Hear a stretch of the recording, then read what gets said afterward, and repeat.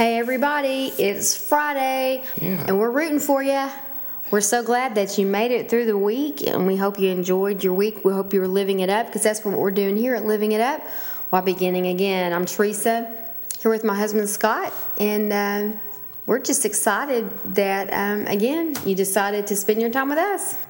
Yeah, honey, don't you say hi to everybody? Hey everybody, we got a fun topic, and it's called... words are so powerful. And you know how I am, honey. I want to get off this for just a second. I love words. I like putting words together. Mm-hmm. And I think this is kind of funny to share about you. When we spend a lot of time at home, we like to eat. And we've discovered something new around our house within probably the last year. It's called hummus.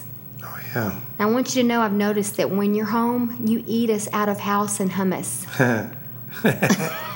It's good. Well, it is good, but I thought that was kind of cute when we're talking about words here to lighten this up, because this is kind of serious. But it is. But could we work on that, because I like the hummus too? But yes, honey. Many times I'm going in there and you've eaten us out of house and hummus. It's not me. It's your dog that eats it, honey. Troy does not eat hummus. All right, there's hummus among us, and I know where it is. It's in your stomach. Yeah, I know. All right. Can we go on to the topic now? Yes, please. Well, you know what? Words are so powerful, though. You know, the old saying, sticks and stones may break my bones, but words will never hurt me.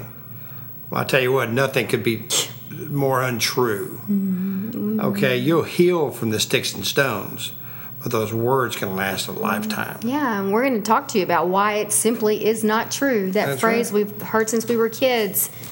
And out of James 3:5 was a good passage to back this up. It is. It says, in the same way, the tongue is a small thing that makes grand speeches, but a tiny spark can get a forest on fire. Ooh, that's so true. That's right. Sometimes you think, well, you know, what I said doesn't matter. You know what? It may have just totally ripped that person apart. Yeah.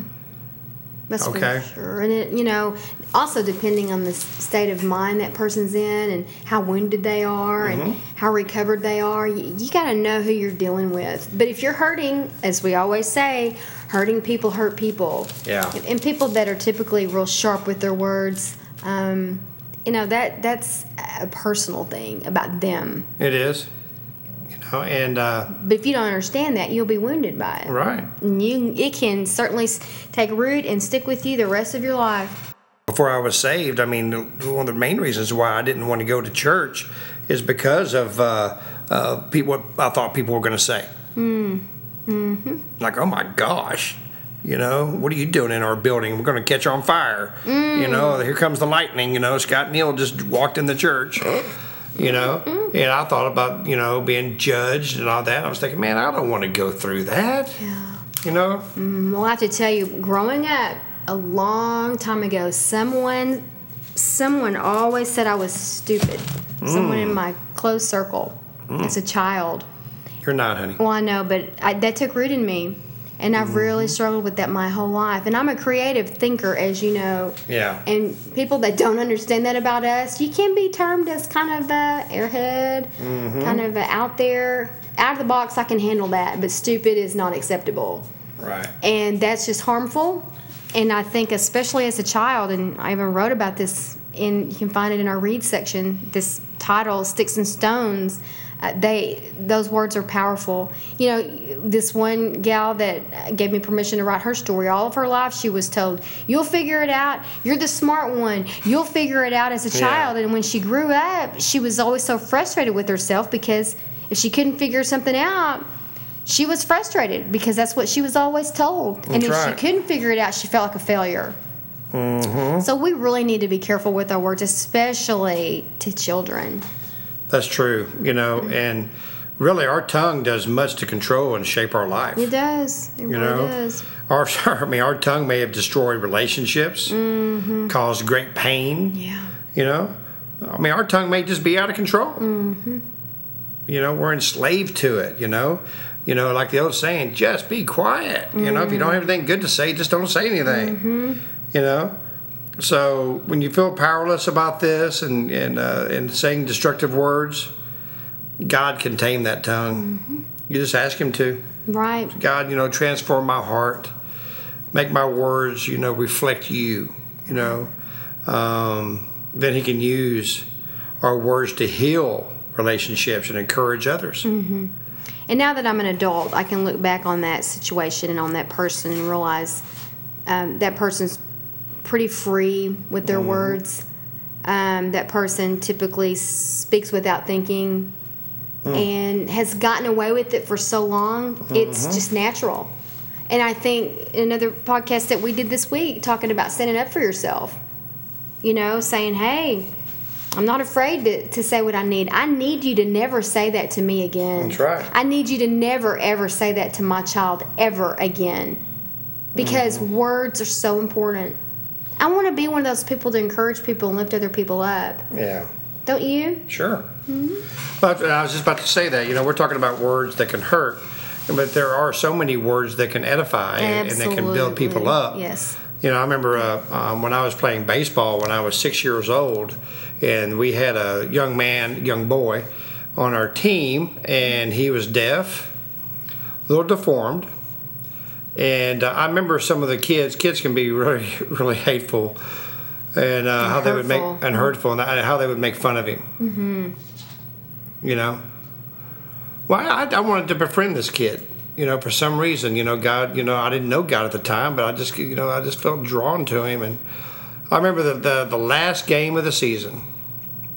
He had never set foot on the baseball field because the coach didn't want him to, mess up. And myself and a couple of the kids went up to the coach and said, "You know what, Coach?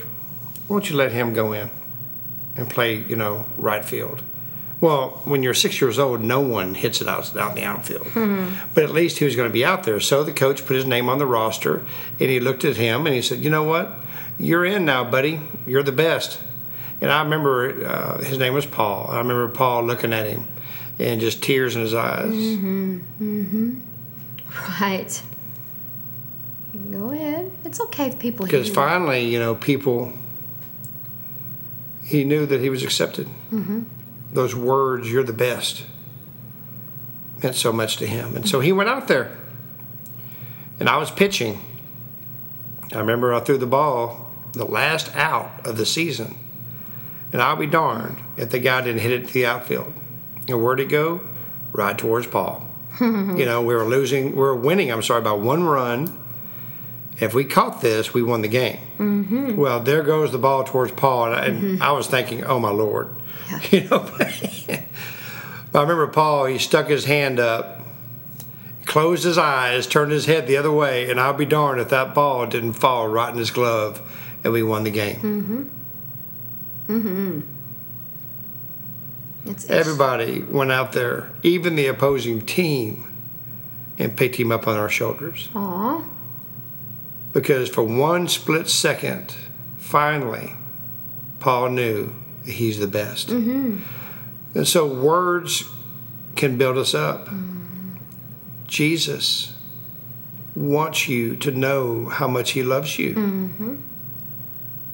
You wake up in the morning, man, he is doing a dance because you woke up and he is so proud of you.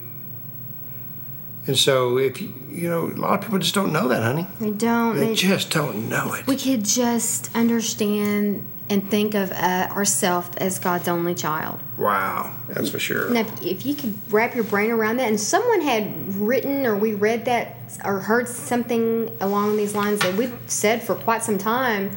I heard Betty Robinson say it on Live Today with she and James.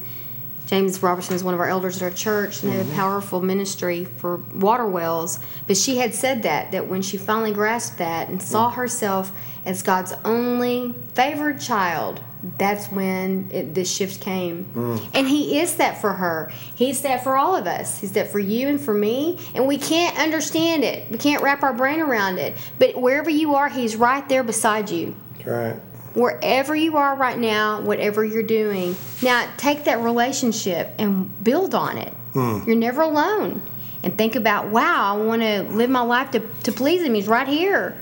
And then even in those times when you're tempted to do the wrong thing, he's right there. He really and truly is. That's right. Well, you know what, honey? Really, the only way you can really... words can have that effect, and your heart can be changed to where you really want to edify people and you really watch your tongue is by giving your heart to Jesus. And that's the truth. I mean, John 14:6 says, I am the way, the truth, and the life. No one comes to the Father except through me. And no one loves you more and wants to build you up than Jesus. You know, just waking up in the morning now and knowing that I am the son of the King of Kings and the Lord of Lords, the ruler of the universe. Man, I'll tell you what, I don't walk out in a prideful way, but I do walk out of my house knowing, man, how blessed am I and my wife to know him. So if you want to know him and you want to know what it means to have words that edify and for you to know how much he loves you, the only way you can do that is by giving your heart to him. And finding you a Bible that you really understand and looking up all the scriptures that have to do with how he feels about you, what he thinks about you, what he says about you. That's right. Because his words don't hurt. They build you up. And those words of his are powerful. They're anointed. And he can't explain it. The Bible's been the #1 bestseller forever. And there's a reason for that. Because the word is living and it's alive. That's right. And through study of that and through prayer, you can totally understand that kind of love. And that he would never, ever say anything to hurt you. Oh, no. And you know what? If you've been in church for a long time and maybe you're realizing you've never given your heart to him, or maybe you did at one time and you walked away. You know, God doesn't judge you for that. We certainly don't. And maybe you've never given your heart to Jesus. Well, today's the day.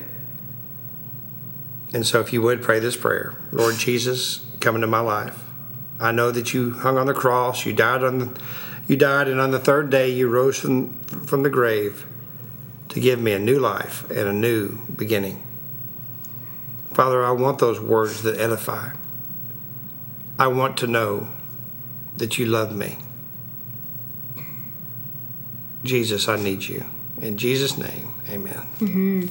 Well, this is Friday. What a great day to have given your life to Christ. And you know what we're going to say? If you've been following us, pray and let the Spirit lead you to a church where you can be embraced, where you can go and connect and start this new walk with God by with a church that has what we are so passionate about as a mentoring or discipleship program.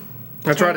I'm sorry, go ahead. No, I was just going to say, it's so important. You and I have mentors and will for the rest of our life. You know, let us know if you prayed that prayer and email us at info@livingitup.org.